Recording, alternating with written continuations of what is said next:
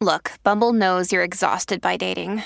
All the must not take yourself too seriously and 6'1" since that matters. And what do I even say other than hey?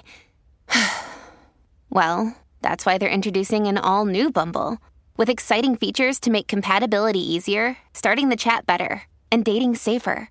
They've changed, so you don't have to. Download the new Bumble now.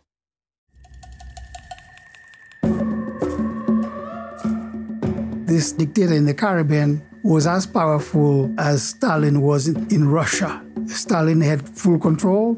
Papa Doc had full control also. He projected himself more and more as this immaterial being. He liked to project this idea of omniscience, that he, like a spider in a cobweb, that he was at the centre of this network of information. The whole of Duvalierism was about the establishment of terror, and it was a terror that was inside people's heads. People were even afraid to think bad thoughts about Duvalier. People are rounded up by the Macoute and they are shot. People also, their houses are being taken over and shot in their houses. He wanted punishment to be exemplary, and therefore the more blood-curdling, the more violent, the more indiscriminate, the more effective it was. On November the 22nd, 1963, President Kennedy is shot by Lee Harvey Oswald, a former U.S. Marine, on a visit to Dallas, Texas. 30 minutes later, the president is declared dead. 1,800 miles away, in the Haitian capital of Port-au-Prince, the sound of popping corks rings out through the halls of the presidential palace, mingling with the fuzz of television sets, all tuned to the same channel. Former ambassador to the United States, Raymond Joseph, remembers the day well. When Kennedy was assassinated on the 22nd of November, Papa Doc Duvalier had champagne at his palace with his sycophants. And he said, I have succeeded, because Kennedy was really anti-Duvalier and was doing everything possible to get rid of him. But Papa Doc isn't just pleased at Kennedy's demise, he's pleased with himself. Because according to the dictator, this assassination of a sitting US president is all down to him. My name is Paul McGann, and welcome to Real Dictators, the series that explores the hidden lives of tyrants such as Adolf Hitler, Chairman Mao, and Kim Jong-il. In this episode, we return to Haiti to follow the incredible true story of the man they call Papa Doc, told by those who survived his regime. This is Real Dictators.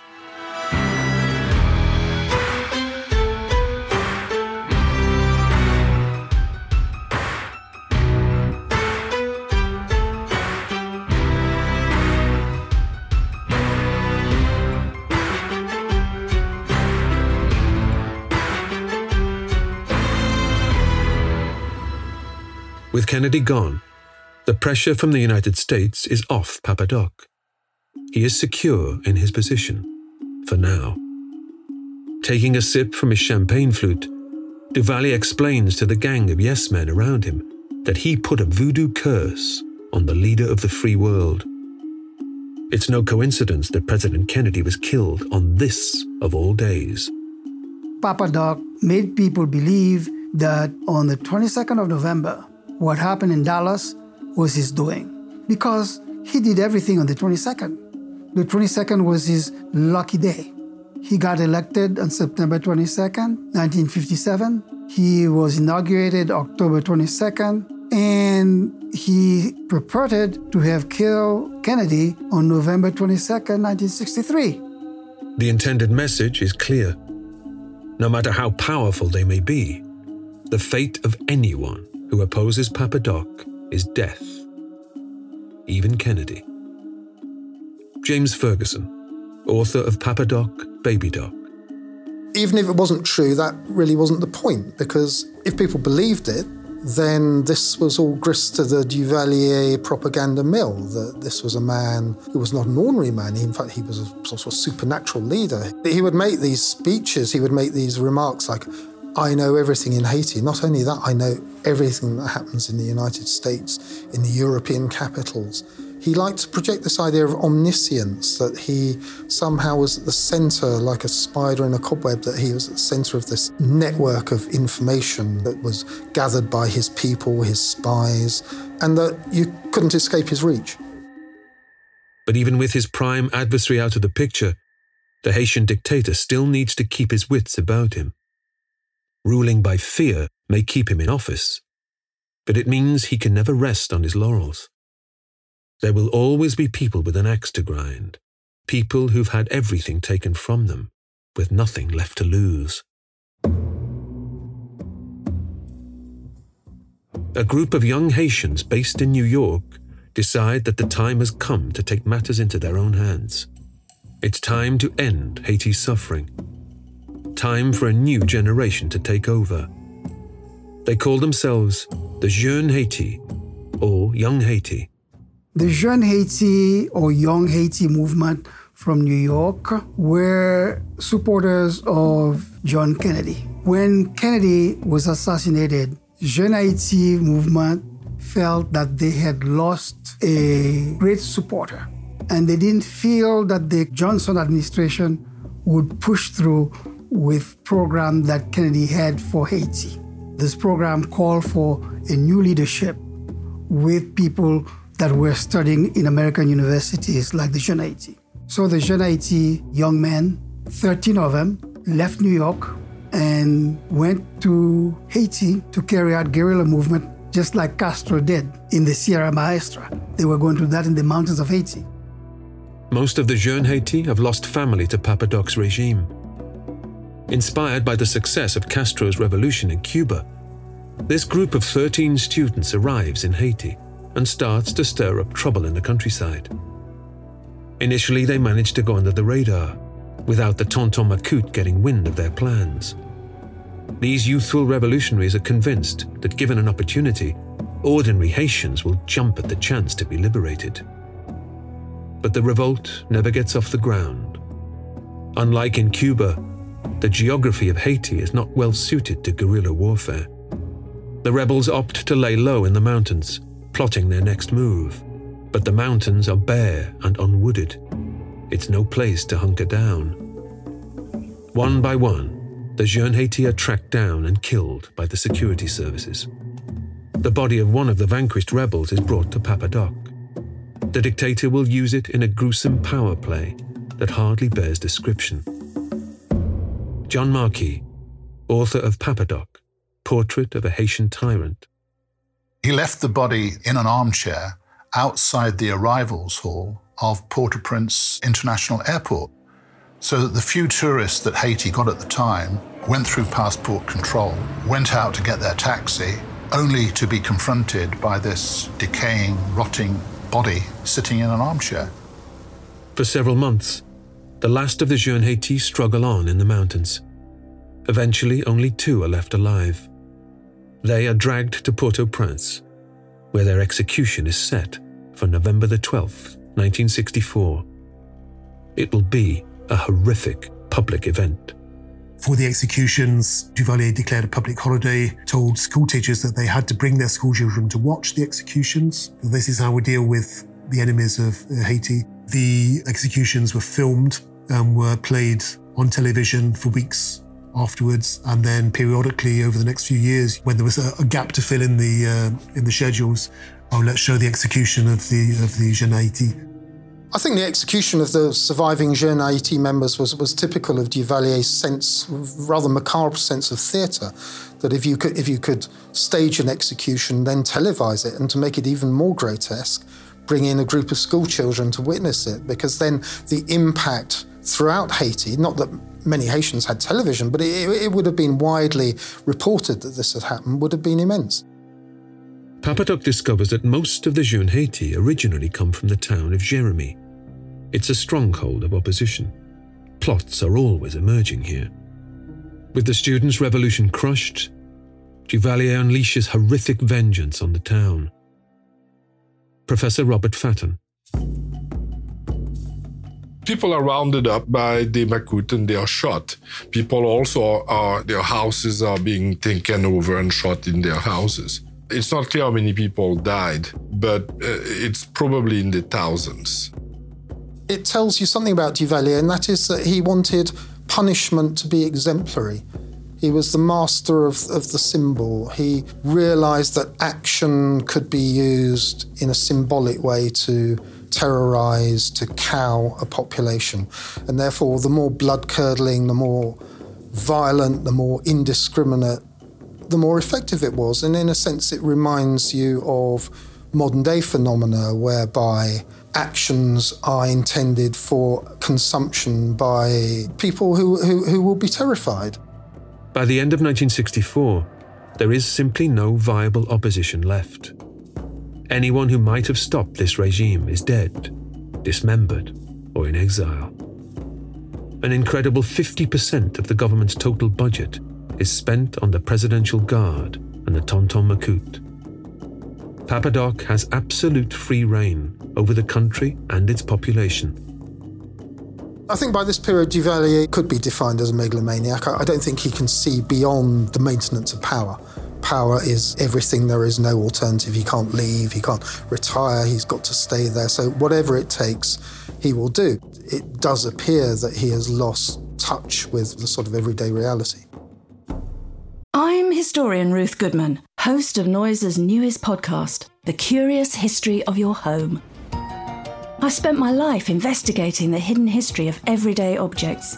The vacuum cleaner in your cupboard, sleek and compact today, but when it was invented, it was literally powered by horses and took 4 to 6 people to operate. The minty fresh toothpaste by your sink. Well, if you lived in ancient Greece, you'd be washing your teeth with ground up bones and oyster shells. Double glazed windows? We owe those to a French king's odd fascination with oranges. The Curious History of Your Home explores the extraordinary in the ordinary. Listen to The Curious History of Your Home each Tuesday, wherever you get your podcasts. From award-winning podcasters Noiser, The Curious History of Your Home.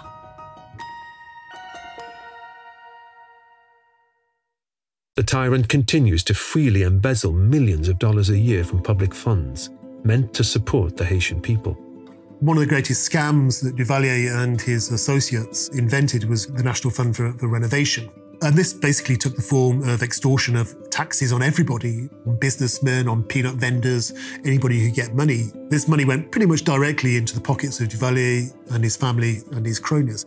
Nothing was ever renovated using the Fund for National Renovation. That just wasn't the way the system worked. One of the most egregious excuses for extra taxation is the construction of a brand new town called Duvalierville.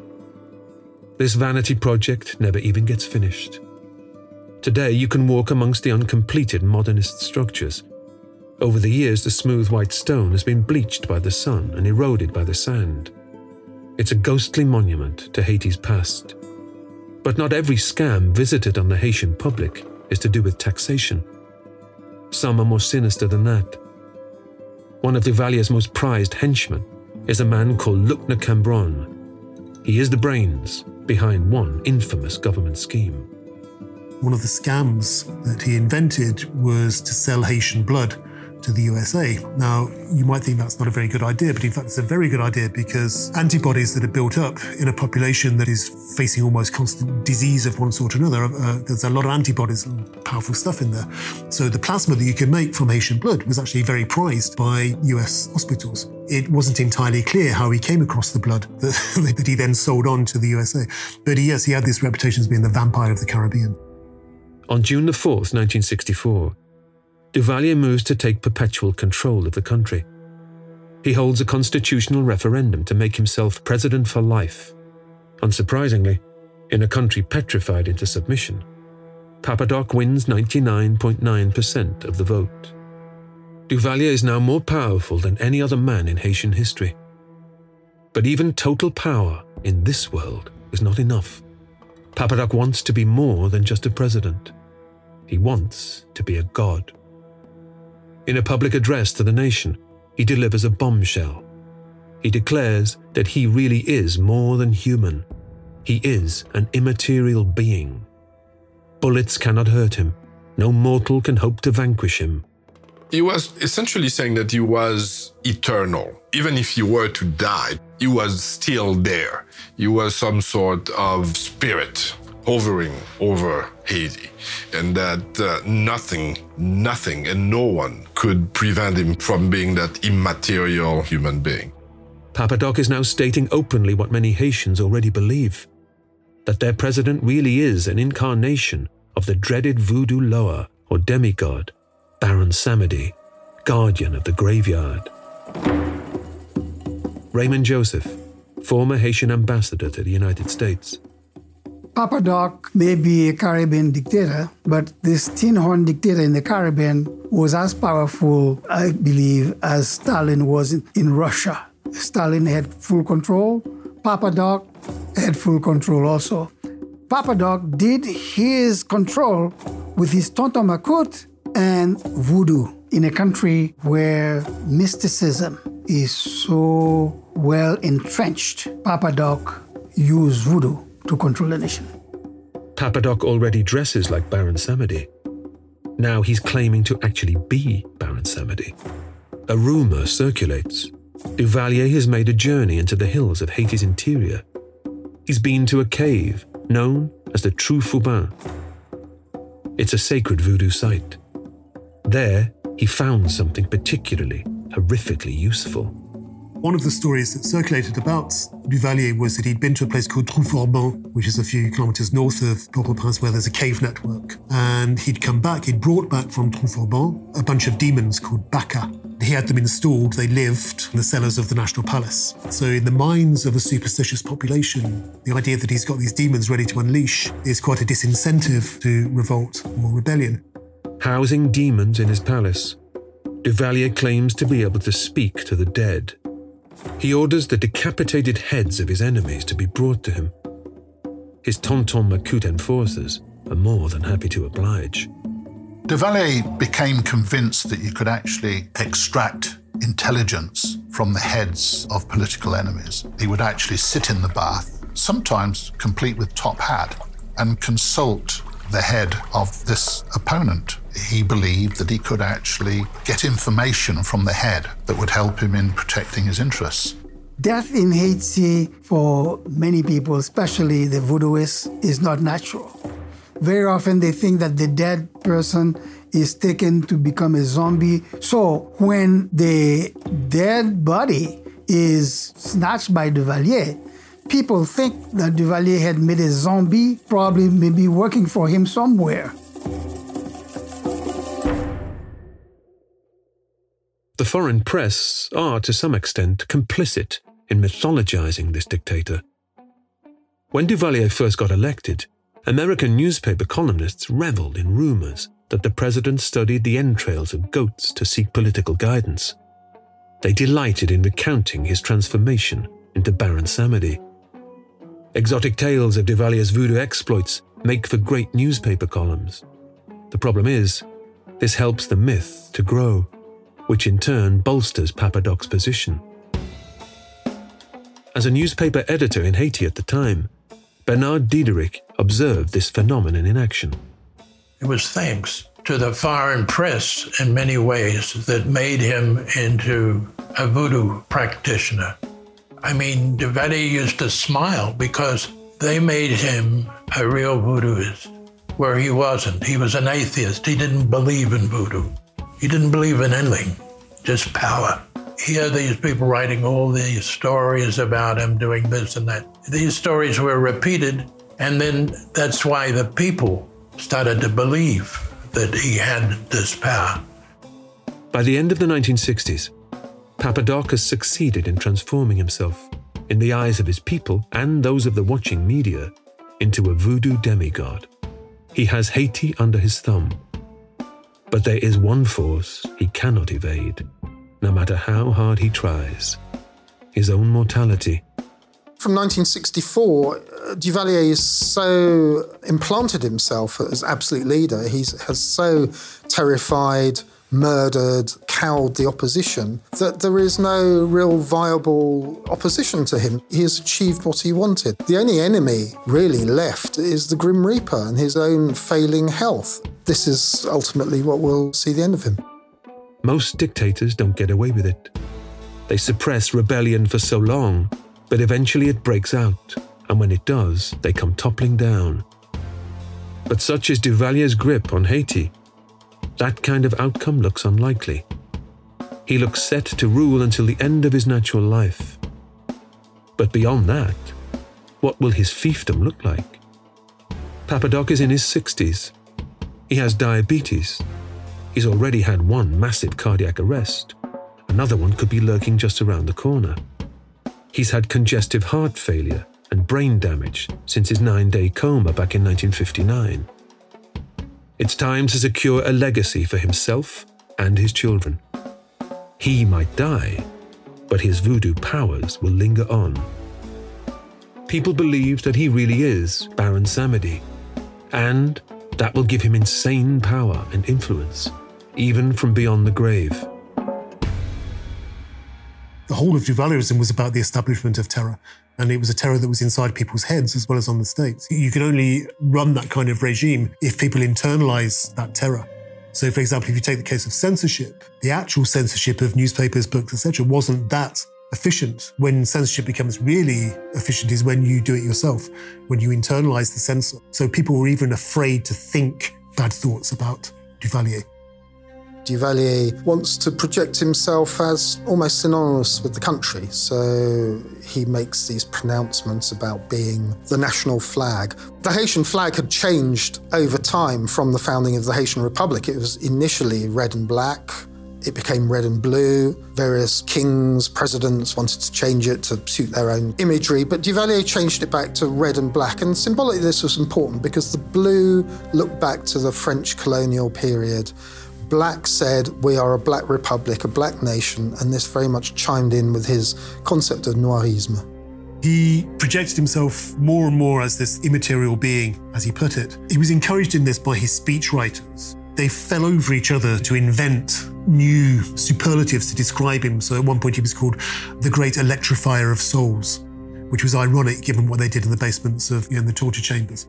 The Lord's Prayer is rewritten as a prayer to Papa Doc, so our Doc who art in the National Palace, etc., etc. Duvalier is a trained doctor. He can recognize that his own death is approaching. That's why he's making plans for the future. Papa Doc's eldest son is called Jean-Claude. He's still a teenager. He's lived a life of immense luxury, completely cut off from the world. Nevertheless, the demigod president has decided that this is the man to inherit the presidency, to continue his father's terrible work. Professor Robert Fatton remembers the emergence of the heir they call Baby Doc. You start to see Jean-Claude going to inaugurations of schools, things of that sort. He becomes more a public figure. Prior to that, Jean-Claude was known simply as a kind of a fat playboy. So he's starting to look different, act different. François Duvalier begins to say that he was going to give power to the youth of Haiti. But no one took him seriously. No one imagined that Jean-Claude Duvalier was going to be the successor. There was a referendum that was organized, again, completely rigged, where 99% of the population said yes to Jean-Claude. Then he was 18 at the time, so the constitution had to be changed. So you could be a president, at 18. When François Duvalier would go to public event, Jean-Claude Duvalier would be next to him. So it was something that happened fairly quickly, but systematically. On April the 21st, 1971, Papa Doc Duvalier dies peacefully in his bed. A quiet death from natural causes is a luxury he's denied thousands upon thousands of his own innocent people. The transition from Papa Doc to Baby Doc is seamless. At just 19 years old, young Jean-Claude steps into the presidential palace and picks up where his father left off. The Duvalier dynasty will continue for a long time yet. Eventually, Baby Doc will be overthrown, but not for another 15 years.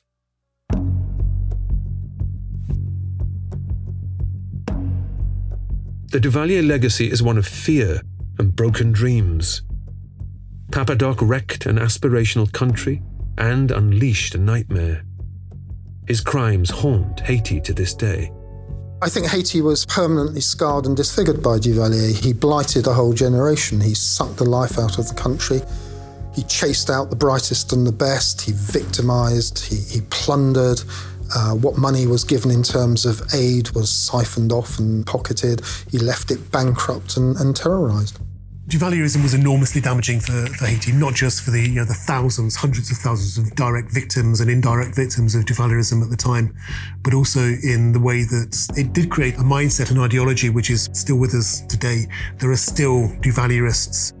Among the Duvalier sympathizers in high office, a recent president of Haiti, in power from 2011 to 2016.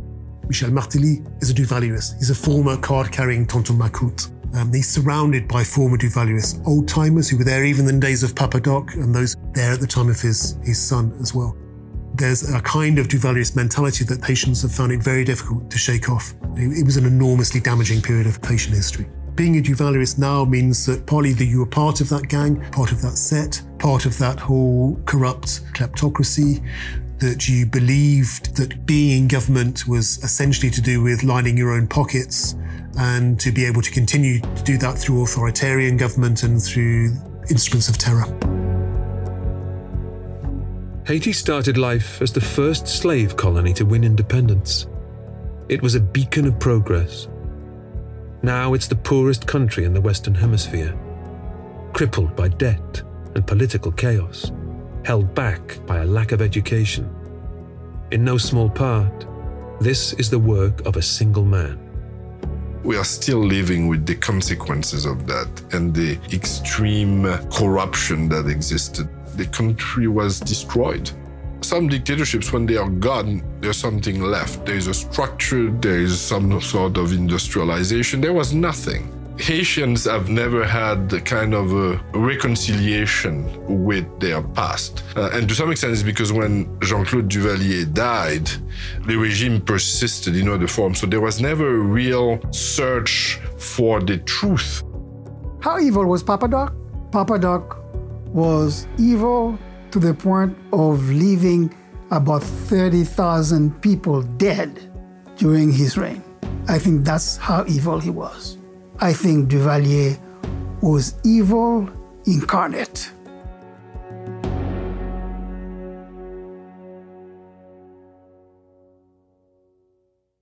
In the next series of Real Dictators, we're in Japan in the 1930s and 40s, following the story of General Hideki Tojo. He is the man who led Japan through World War II. Without him, Pearl Harbor might not have happened. The atom bombs might not have been dropped on Hiroshima and Nagasaki. In his pursuit of Japanese dominance in Asia and the Pacific, Tojo was utterly cold-blooded. He wasn't technically a dictator, but he more than earned his place at this table.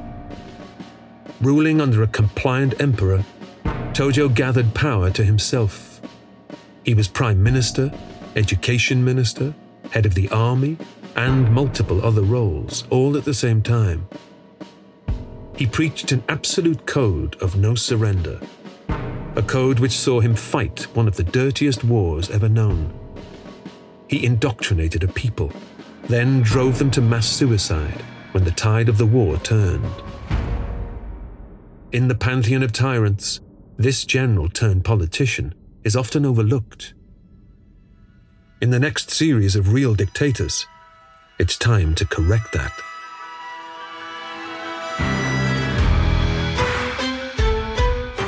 Real Dictators is presented by me, Paul McGann. The show is created by Pascal Hughes, produced by Joel Dedell, edited by James Tyndale and Katrina Hughes. The music was composed or assembled by Oliver Baines from Flight Brigade. The strings were recorded by Dory McCauley. The sound mixer is Tom Pink. The sound recordist is Robbie Stem. Real Dictators is a Noiser and World Media Rights co-production. If you haven't already, we'd love you to follow us wherever you listen to your favorite shows, or check us out at realdictators.com.